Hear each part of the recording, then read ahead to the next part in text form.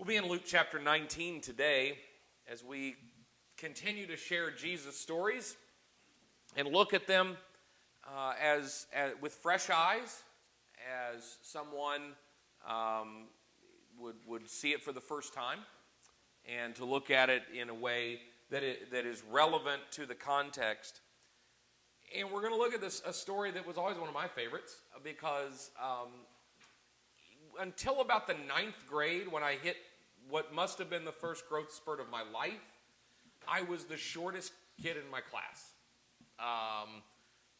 Any group I was in. And there were children 2 and 3 grade levels below me that were taller than I was for many, many years. And I remember the summer that I grew. And I came back to school in about the 9th or 10th grade. I mean, it was late. And I was finally taller than some of the girls in my class. And so I'd become a man. And then I never grew after that. So it was the one time, and that was it. And 5'8" is just, I don't understand. God designed this world. Grass keeps growing. I have to cut it every week in the summertime. He had no trouble making me stop at a certain height. I'm going to have to ask him about that one day. But the story of Zacchaeus, because the song we learned in Sunday school, Zacchaeus was a wee little man. I've always liked stories where the smaller person is kind of elevated. I like David and Goliath.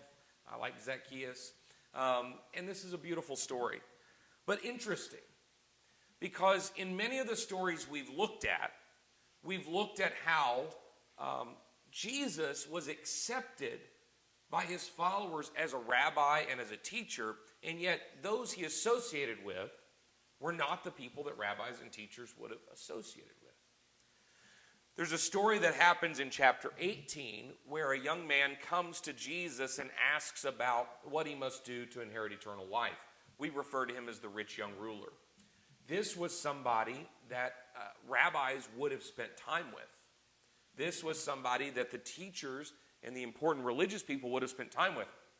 Why? Well, excuse me, he's faithful in his keeping of the law. He says so. Because Jesus says, well, you got to keep the law. And he says, I keep all the commandments. I do it all perfect. I want the secret sauce. I want the secret cookbook recipe steps for eternal life.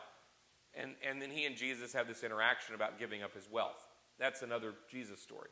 But I do want to look at the contrast between a wealthy keeper of the law would have been the kind of person that would have been honored by the visit of a rabbi or a teacher or a priest, and they would have been the company that rabbis, teachers, and priests kept. They were elite in society. They were elite in religion, and the two went hand in hand in this time. They would have been a great giver of wealth to the high priests, and someone who they would have elevated each other's status. And we do that a lot. If you watch the political scene in Washington, D.C., every so often they have these big dinners, more often than we realize. They have these big dinners, and dignitaries and important people come. And they're basically there to pat each other on the back and elevate one another's status. It's a symbiotic relationship. Celebrities are the same way. It's not enough that a big celebrity has a party. They have to have the right people at that party. And they elevate one another's status. Those who were the upper echelon of society and those who were the upper echelon of religion would have done that for one another. And money had a lot to do with that. In chapter 19, we're introduced to Zacchaeus, however. Now, Zacchaeus met one of the criteria. He had a lot of money. But what he didn't meet was the other criteria, because he was not regarded as someone who would have elevated the status, particularly of a religious person, because the religious teachers represented Judaism, they represented their nation, they represented their culture, they represented their tribe, and they were the epitome of faithfulness. But tax collectors were the epitome of turncoats. They were the epitome of traitors. They were traitors to their own people, to their own nation, to their own ethnicity, and to their own faith. tax collection worked a little differently then than it does now. Now it's super easy. They just take it out of your paycheck. That's why you don't notice when the government raises them or lowers them, except for the check you get in your refund. That's the only way we tell. It was really funny, and having worked in the field of, I've never been an accountant, but I worked with accountants. The human behavior around taxation is fascinating to me because we allow for the deduction of a calculation of your income tax out of your paycheck. You really don't notice it. And the other thing is the refund you get, which a refund means you gave the government an interest-free loan for a good portion of the year, just so you know. When the last time Congress cut taxes significantly, there were all these news stories about people who got a smaller refund in the spring, and they were angry. Well, you know, the president said he cut taxes, but my refund was smaller. Yeah, that's because you kept more of your money, and you didn't loan it to the government. It's always been fascinating to me how people view taxation, and how our country specifically views it. There was a time, though, where people would go around and collect your taxes. And they would keep ledgers, and they would document. And that kind of system has gone on from the beginning of civilization when taxation was a thing. And people had to go around and keep these ledgers, and that's fraught with corruption. How can you know what taxes you owe? I mean, we can't even know today. We live in an information age. I have no idea how to calculate. I use a piece of software or get help from someone. But someone would show up at your door and say, you owe taxes for this and this and this, and here's how much it is. Well, in the time of the Roman Empire, taxes were very, very important. The funding of the government was essential. The Roman Empire had a lot to do with how governments and civilizations from that time on would approach taxation and funding the government. It used to be you were a king and you ruled over a kingdom, and you had these principalities that were in your kingdom, and those principalities paid you tribute, helped fund your army. And if they didn't do that, then you killed them, and you took it anyway. The Roman government was interested in peace and expansion. And so they began the process of collecting taxes from all of the territories over which they ruled, and it was done in a much more civilized manner. They approached people in the community to work for the Roman government. Now understand, the Jewish people, they recognized that the Roman government ruled over them, but Rome being over Jerusalem was the product of the enemy of my enemy is my friend. That Jerusalem and Israel, the Jewish people, were threatened by outside forces coming from the south, from North Africa and places like that. And Jerusalem was continually passed back and forth between different warring factions. And eventually they entered into an arrangement with Rome, who was trying to expand, and supported Rome and allowed Rome to come and push out the oppressors, which welcomed in new oppressors. So the history behind that is really fascinating because they invited Rome in. In fact, the Pharisees, which are essentially a political party of the religious leaders, the Pharisees are the ones that made that arrangement with Rome. So they were cozy, but they didn't like it. They appreciated the protection of Rome, but they did not consider themselves Roman.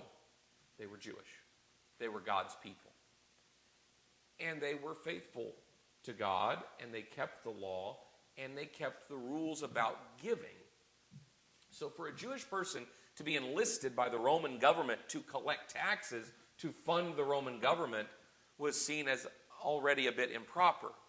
But on top of that, you have to understand how tax collectors made their money. They didn't just get a salary and go out there and collect. They were essentially commissioned salespeople. Very similar, if you ever watch mob movies and movies set back in the 20s, 30s, 40s, when you'd have a business, a dry cleaners or something, and one of the wise guys would come in and he'd say something like, you've just opened your new dry cleaners, and he would say, me and my associates, we work this block. We provide protection for businesses. This can be a rough neighborhood, and there's kind of this undertone, and they would always say something like, be ashamed if something should happen to your business, That's kind of how the tax collectors would operate as well, because the mob would collect protection money. You're paying for protection. If you didn't pay for protection, something bad might happen. It would happen from the people that were providing the protection. It's called a racket, racketeering, what they were charged with when those kinds of things were broken up. The tax collector situation of the first century, very similar. You would go to the door, knock on the door, and say, well, this is how much Rome is charging in taxes. I know what I've got to pay to Rome, but whatever I can collect on top of that, that's my cut. And so kind of this pyramid scheme developed, where Rome is charging a certain amount, and they send out an army of tax collectors they've recruited from the neighborhood, and those people collect the money, and they take their cut, whatever they can get away with extorting from you. They were seen as criminals, extortionists, turncoats, because they put their own interests and the interests of Rome ahead of their fellow Israelite, their kinsmen. The betrayal that a person like Zacchaeus would have been labeled with made him absolutely an outsider for the religious elite. Now here is Jesus having begun traveling. He's going to Jerusalem. He's going to the end of his life. That's where he's headed. He's headed to Jerusalem. He's met with societal elite wealthy people who have asked him deep theological questions that he has essentially turned away disappointed. And now he's going to go and have an interaction with a person who is at the opposite end of the social spectrum. In chapter 19, he entered Jericho and was passing through. Remember, he's headed to Jerusalem.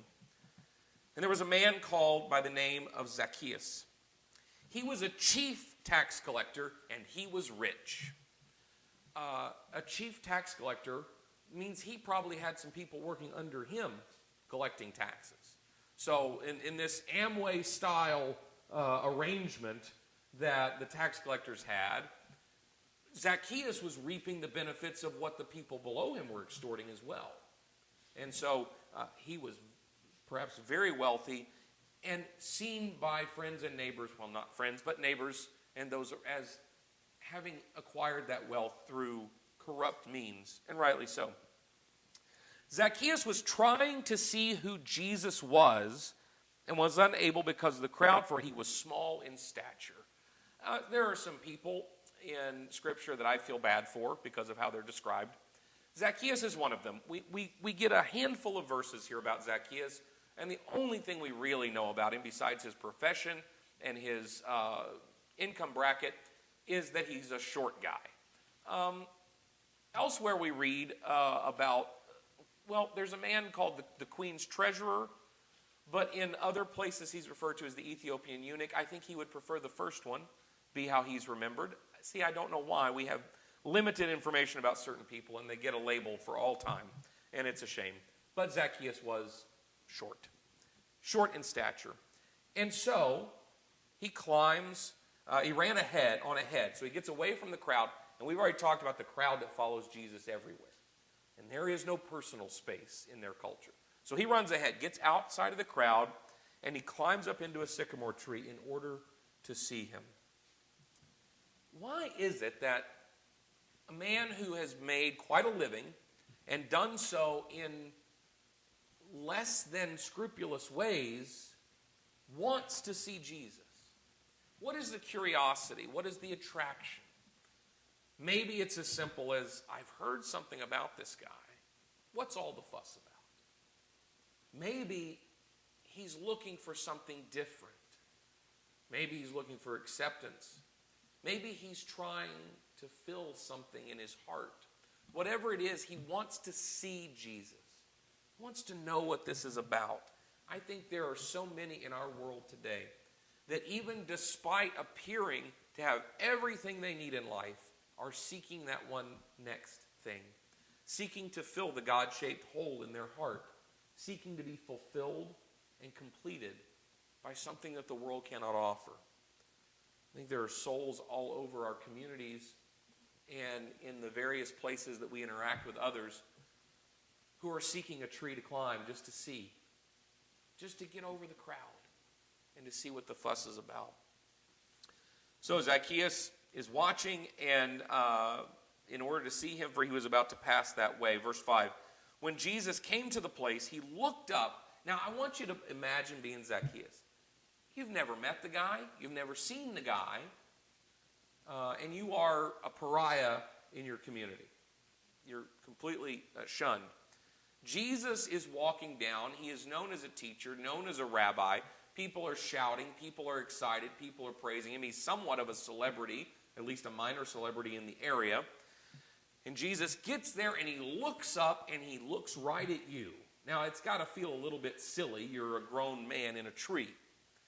And then he says your name. Zacchaeus, hurry and come down, for today I must stay at your house.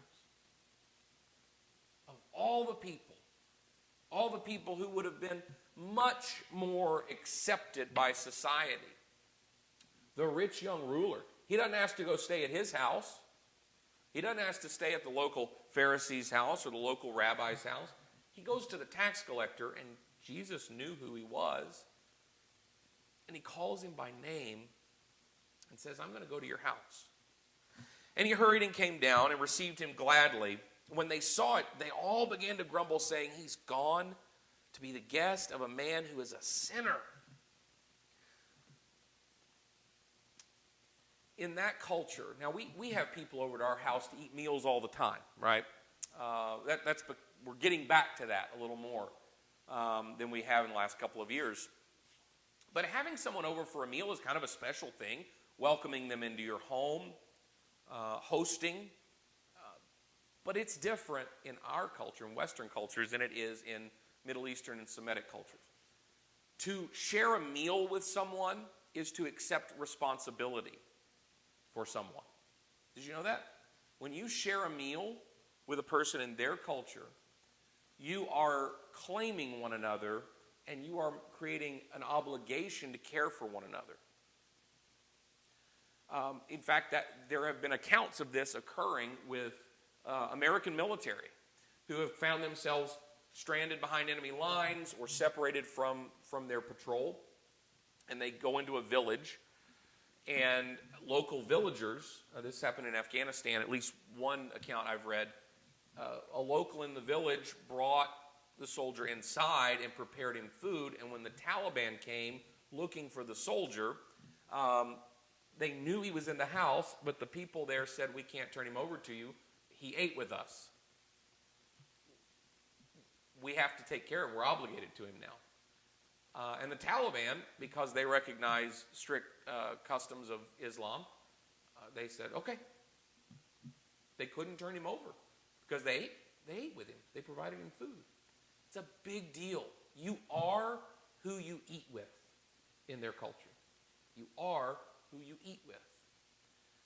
Still that way over there. It was that way in Jesus' time as well. That's why it was so controversial, so scandalous that Jesus would share a meal with Zacchaeus. What a strange choice of the least among this group. Here you are in Jericho. It's not a small town. There's lots of people. There's plenty of people who rank higher socially, who are considered cleaner. But that's not what Jesus is interested in. That's never who he's interested in. Sure, he has dinner with Pharisees. Sure, he has dinner with followers and disciples and apostles. But he also shares meals with unclean, with common. He touches those who no one else will touch. He speaks to those no one else will speak to. He's just not interested in playing that game. He didn't come to do that. So he goes and shares the meal with Zacchaeus despite the objections and the grumbling of everyone around. And by the way, it says when they, that's kind of a pronoun without an antecedent. The crowd. But also, maybe his apostles. You ever think about that? They were human. They're human beings. I don't think they went everywhere with him and just said, "Oh, this is great, Jesus. Whatever you say, this is what we're going to do." We see examples plenty of time where they question him and say, "Maybe you shouldn't do that." And he says, "No, I'm going to do it." They might have been right there with the crowd saying, "I can't believe he's doing this. What's going to happen to us? We're associated with him." We see that concern from the apostles many times. Probably would have been the case here too, in Jericho with Zacchaeus. Verse 8, Zacchaeus stopped and said to the Lord, "Behold, Lord, half of my possessions I will give to the poor, and if I have defrauded anyone of anything, I will give back 4 times as much." We don't know about anything that may have transpired in the conversation that led Zacchaeus to this conclusion. Maybe he realizes that I'm not the kind of person, and maybe he's trying to impress Jesus. Maybe he's trying to do something nice. You know how you tidy up your house before people come over? Maybe he's trying to tidy up himself spiritually. Or maybe there's been something in his heart that's been gnawing at him. Or maybe something Jesus said that we don't have recorded here, or that he knew of, was so transformative.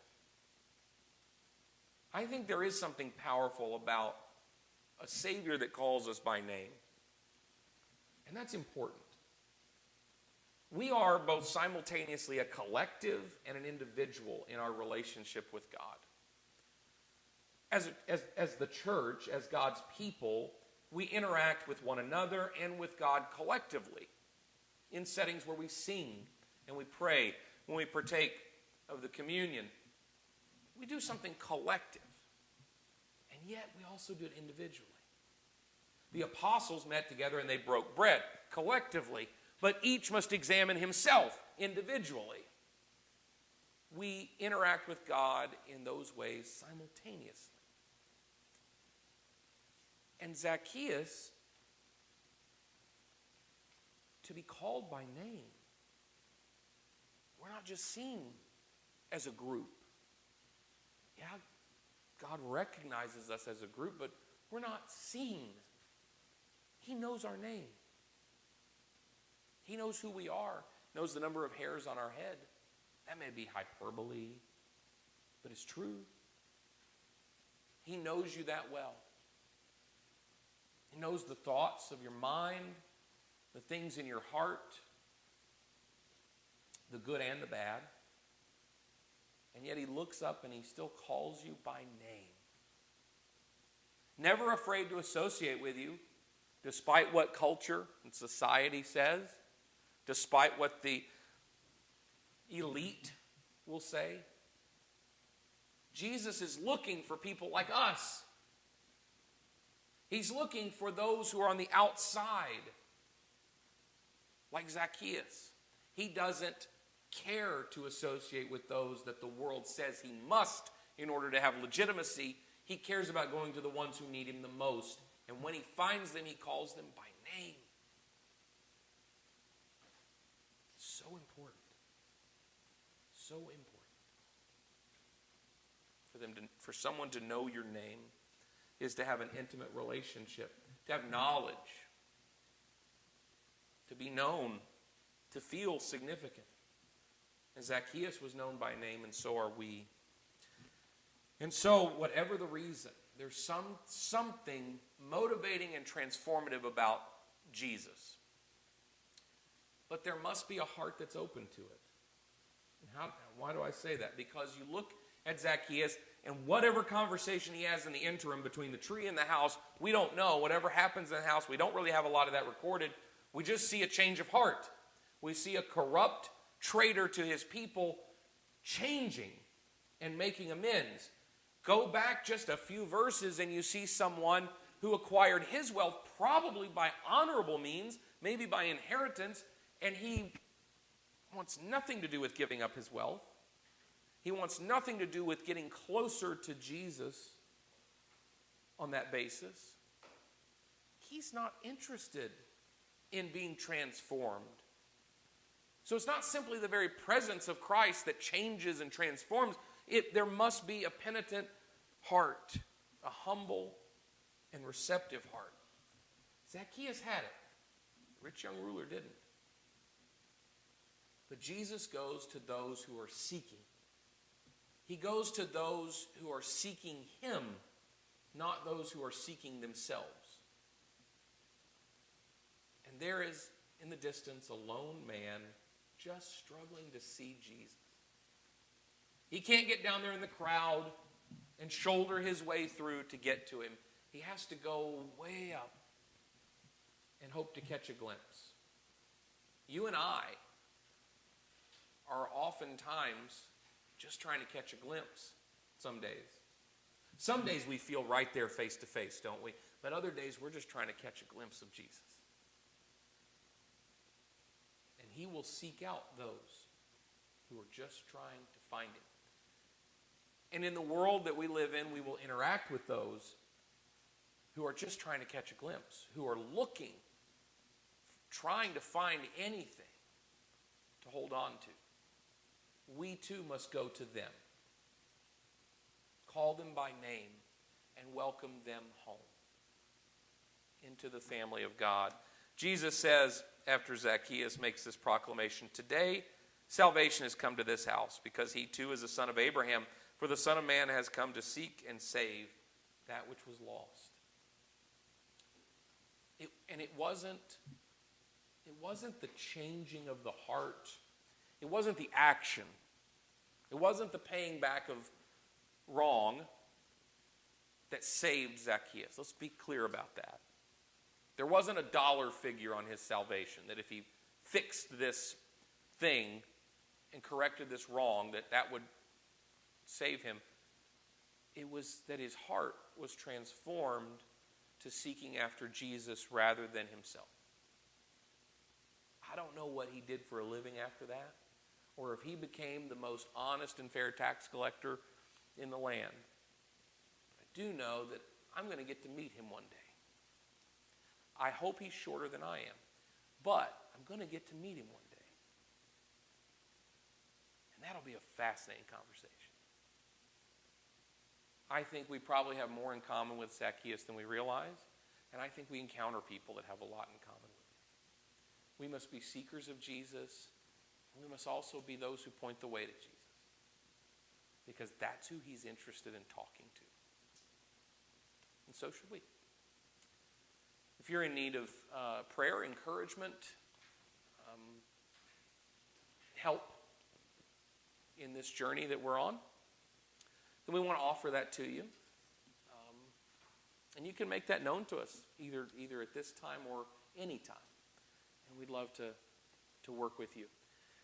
Dan's going to come and lead us in this closing song. And this morning, I hope you'll reflect as we depart from here on how we can seek those who are seeking Jesus. Dan?